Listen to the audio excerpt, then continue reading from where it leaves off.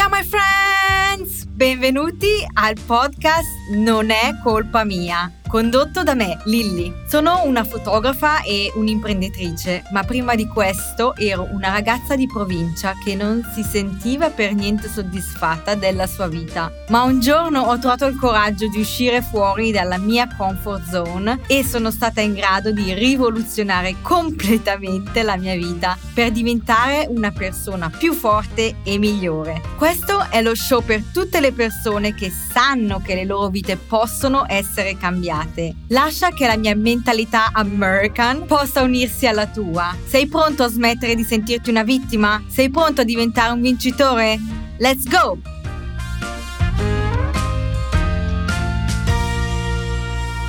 Ciao my friends e benvenuti in questo episodio di Non è colpa mia. Siamo tornati ad essere io e voi e basta, però ho con me una storia bellissima. Benvenuti infatti nella mia storia. Una vita con tanti colpi di scena inaspettati e anche voluti. Uno di questi è stato proprio di intraprendere la strada della destination wedding photographer, che è proprio il fatto di viaggiare in tutto il mondo. E in questo caso significa per me che nel 2022 sarò fuori casa praticamente da febbraio a novembre, fotografando fantastiche coppie in luoghi super top. Le mie coppie infatti si fidano di me per portarmi con loro e insieme condividiamo un'esperienza fantastica, cioè non potete capire. Però non sono qui per tirarmela ed elogiarmi, sono qui per raccontarvi una storia di una ragazza che aveva paura di tutto, soprattutto di prendere l'aereo. In 10 anni la mia vita è cambiata radicalmente e oggi posso dire che l'aeroporto è la mia seconda casa. È divertente sì viaggiare insieme a mio marito che lavora con me, essere aiutata, avere una compagnia è un'esperienza unica. Ma poi arriva il momento di cambiare e con le tue gambe devi far tutto da sola e tutto cambia. Ladies and gentlemen, welcome in questo episodio che si chiama Travel Sola!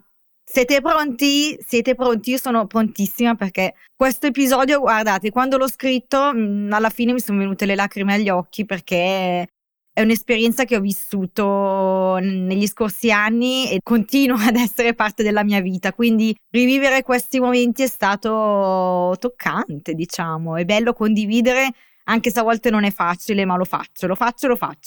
Ok, let's go. Alla fine del 2021 mi stavo preparando a concludere la stagione dei matrimoni. È stata una stagione bella, bellissima, intensa. E lo scorso ottobre sarebbe dovuto essere uno di quei viaggi da fare insieme a Vic. Era uno di quei viaggi intensi, in posti remoti, quindi ero davvero felicissima che lui sarebbe potuto venire con me.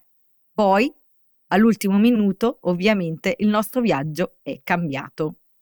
Solo 2 settimane per concludere la stagione dei matrimoni, andando dalla Napa Valley allo Utah e Arizona. Avevamo prenotato tutto, ma sai quando si dice che le cose accadono per un motivo?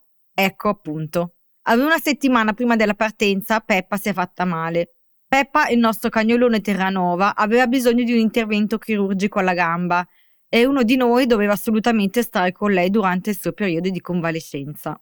Visto che Peppa è un cane che pesa più di 60 kg e io sono l'artista di Lily Red, non c'è molto da fare. Dovevo partire da sola, mentre Vic restava a casa a vegliare su Peppa. Quindi ora il nostro viaggio di lavoro combinato in mini vacanza si è trasformato in qualcos'altro. Tutto il comfort e la facilità di viaggiare in coppia erano buttati letteralmente fuori dalla finestra e ora stava diventando un enorme calvario per me. Non volevo andare. La mia mente rifiutava l'idea di non avere Vic con me perché sentivo di averne davvero bisogno.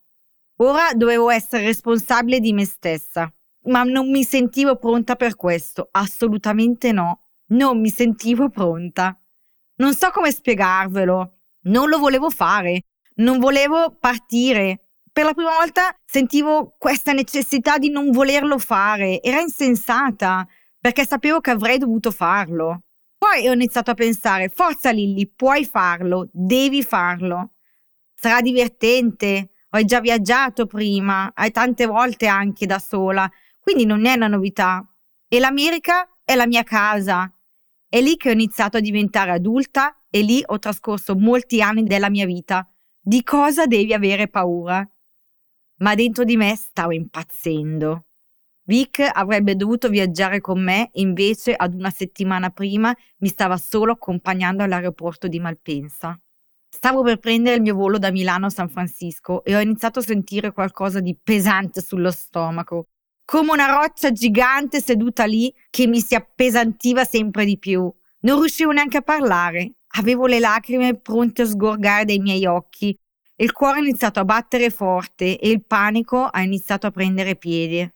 L'ultima volta che ho avuto la stessa sensazione è stato più di una dozzina di anni fa. Ho avuto un attacco di panico e non sono riuscita a prendere il mio volo dall'Italia a Zanzibar.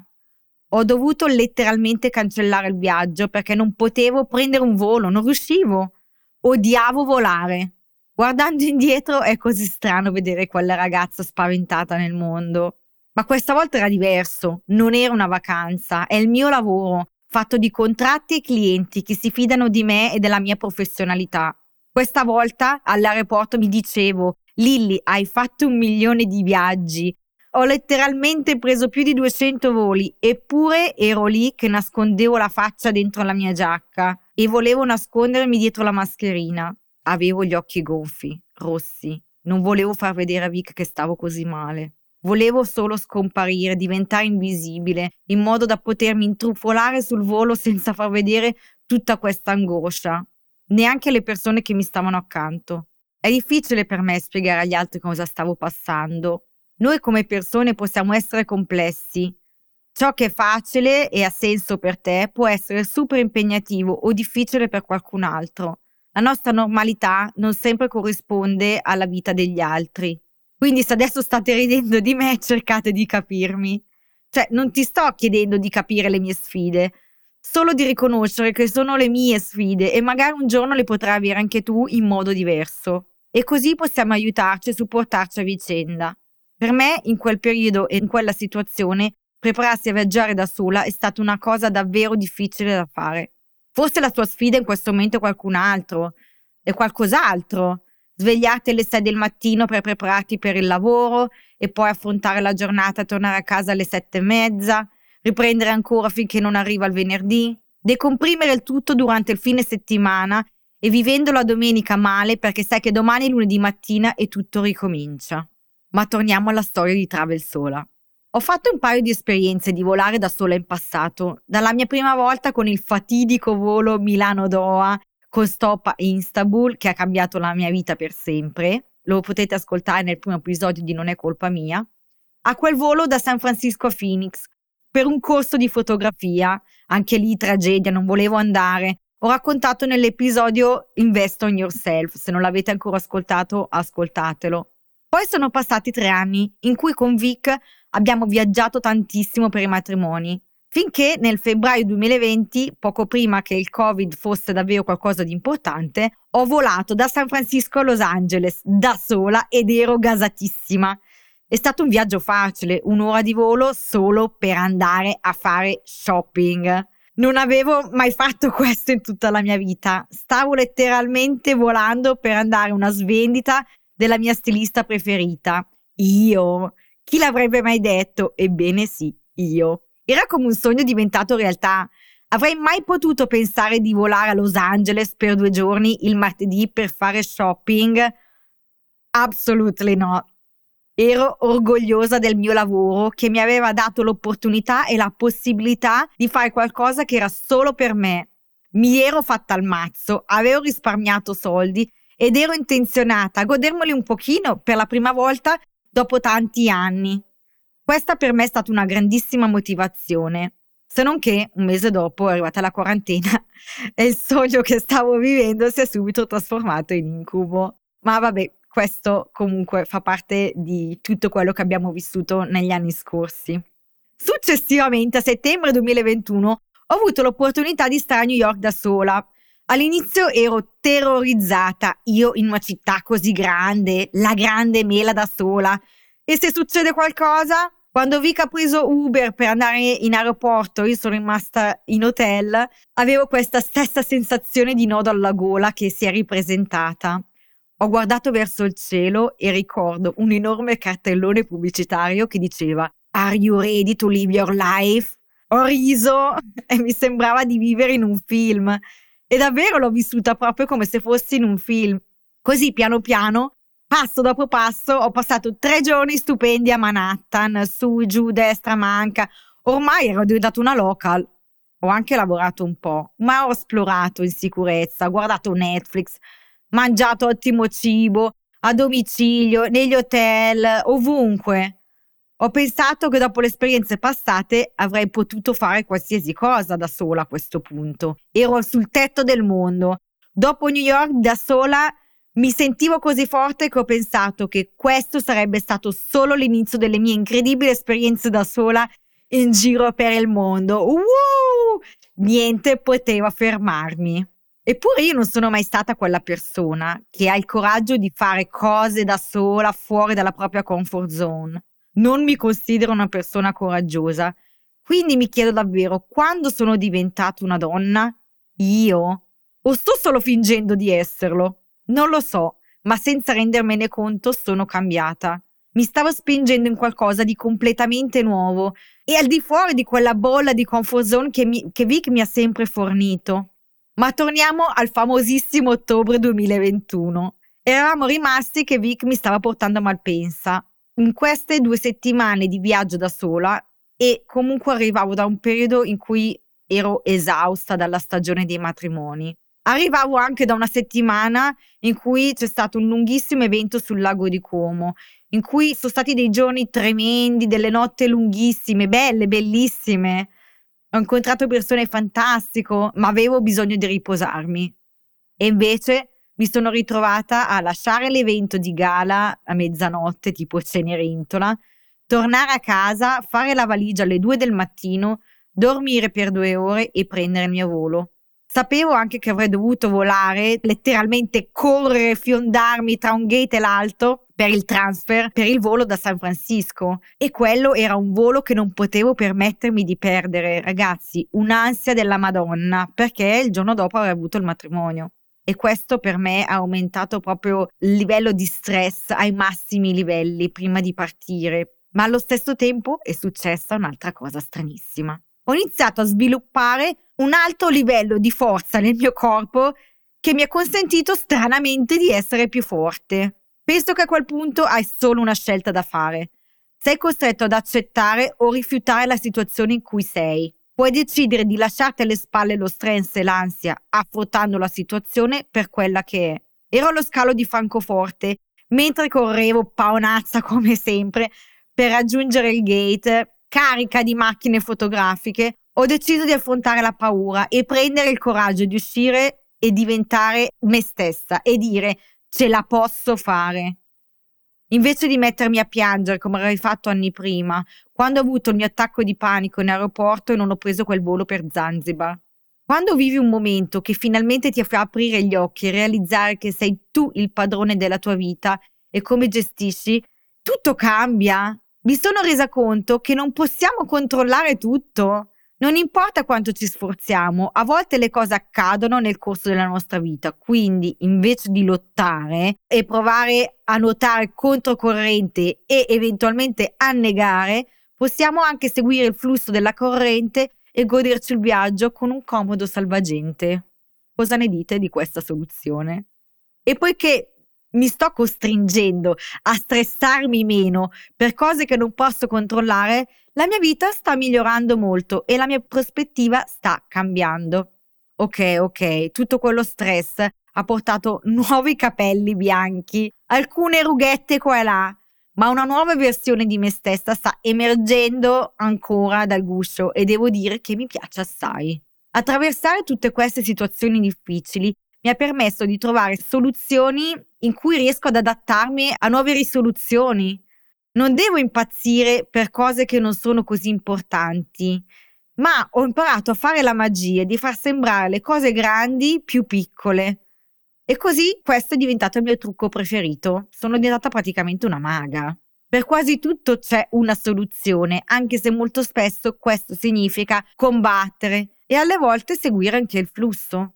Scoprire e imparare a capire se stessi non è qualcosa che arriva facilmente, però più passi situazioni difficili e più impari a gestirti meglio e più ti gestisci meglio, più diventi forte e più sei forte e più sarai in grado di ottenere quello che vuoi nella vita.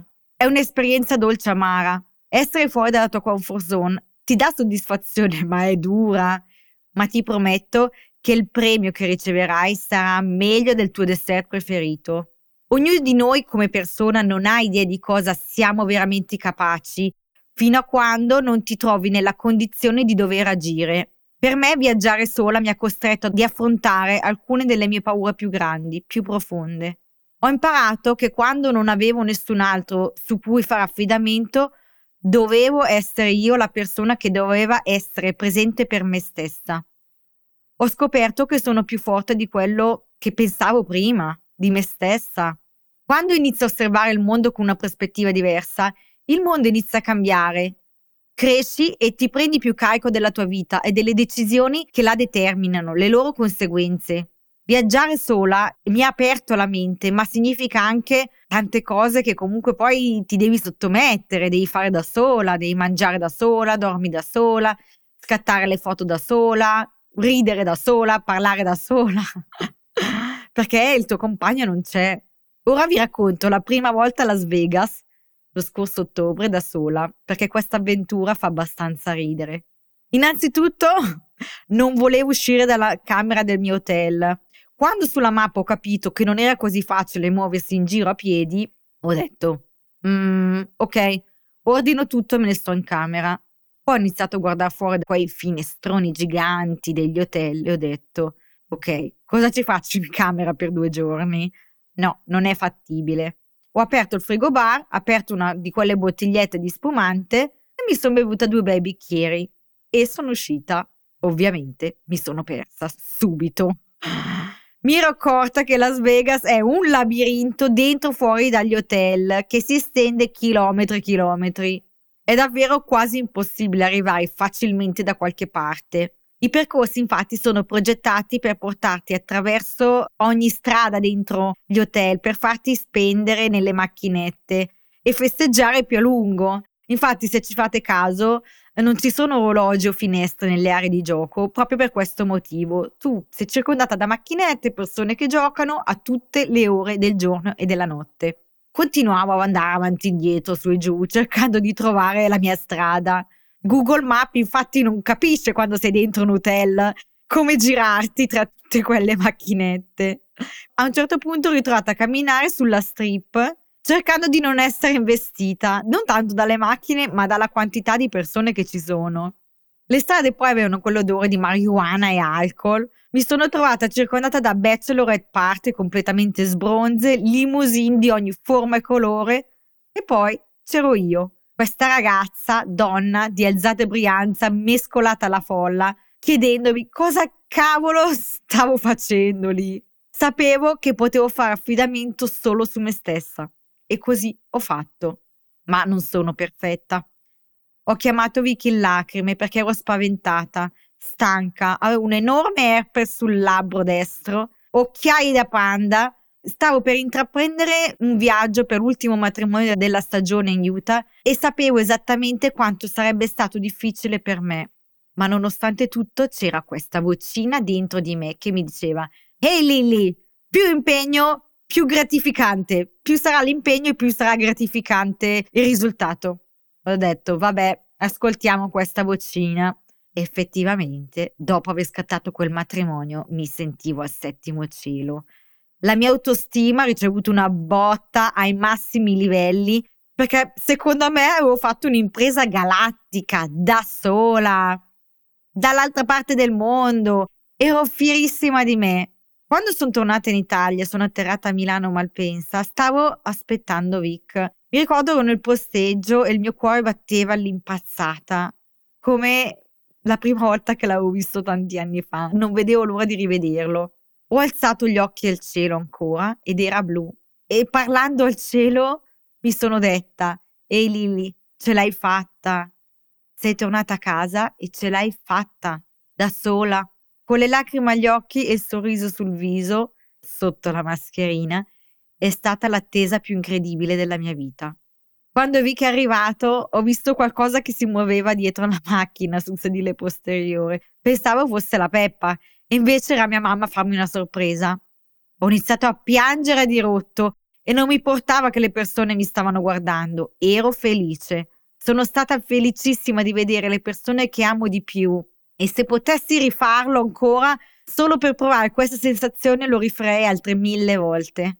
Ho vinto la mia battaglia con il mio io interiore.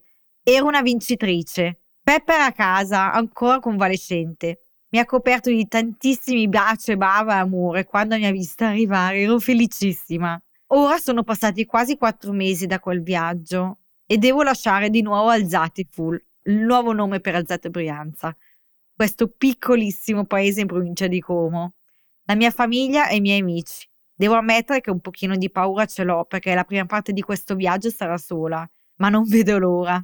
È difficile cercare di trovare l'equilibrio. Come destination wedding photographer, viaggiare è diventato il mio lavoro. Se non sei felice, cambia. Questo è il mio consiglio per te. Devi essere il cambiamento nella tua vita, altrimenti nessuno lo farà per te. Se pensi che la tua vita faccia schifo, prima di tutto assicurati di essere grato per tutto ciò che hai. E poi fai il cambiamento. Esci dalla tua monotonia e assicurati di non farlo solo perché vuoi avere la vita di qualcun altro. Devi pensare a quello che vuoi per te stesso. Rendi la tua vita incredibile, senza rimpianti. E non me ne frega un cavolo di ciò che gli altri possano pensare di me. Non voglio più perdere tempo. Pensala così. Ottieni quello che vuoi perché lo vuoi oggi, non domani. Hai la salute, sei in grado di fare molte cose in questa vita.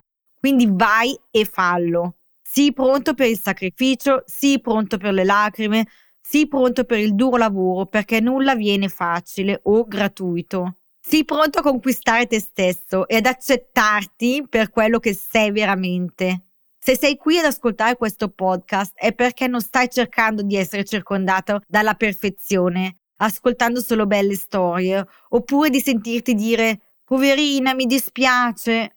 No, non sono qui per questo. Quello che ho imparato, infatti, viaggiando da sola, è che per essere felici con gli altri dobbiamo prima trovare la nostra felicità.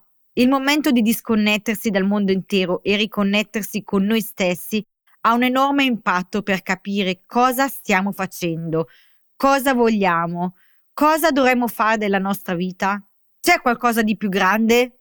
Se hai mai volato negli Stati Uniti, conosci quella sensazione non appena atterri e vai alla porta di uscita dell'aeroporto e vedi tutto intorno a te. Ti perdi in un mondo senza limiti, un mondo di libertà, senza giudizi, senza opinioni su chi siamo o cosa stiamo facendo. Sei davvero libero di essere te stesso, così come sei. E la tua mente riceve una spinta enorme. Inizia a meravigliarsi, a pensare in modo diverso, pronto ad abbracciare l'opportunità. Voglio darti un assaggio di come potrebbe essere la tua vita migliorata. Una versione più allegra che ti fa sognare su cosa puoi fare in questo mondo. Hai mai sentito questa voce dentro di te? Questa vocina che io intanto sento e mi dice Lilly, hey Lilly, un po' tipo hey Siri. Possiamo avere questa libertà anche qui in Italia? Sì che possiamo, ma dobbiamo smettere di cercare di compiacere agli altri e guardare noi stessi per chi siamo e cosa vogliamo. Come rendere il nostro paese più aperto, più collaborativo, più capace di ascoltare, più giovane. Questo paese non cambierà dall'oggi al domani, ma il futuro comincia da noi. Io amo l'Italia e la voglio cambiare. Condividi esperienze, condividi momenti, condividi cosa significa essere libera di essere te stesso, perché è una sensazione di felicità inestimabile che viene da te, perché stai facendo qualcosa di cui andarne orgogliosa. Questo è quello che è successo a me l'anno scorso e pensa a quante cose possono cambiare anno dopo anno, nelle nostre vite e nelle vite di chi ci circonda. Quindi, are you ready for the change? Yes! Mi raccomando, dovete condividere, perché io da sola non posso fare niente, ma dobbiamo farlo insieme. Il cambiamento del nostro paese parte da qui, parte da non è colpa mia.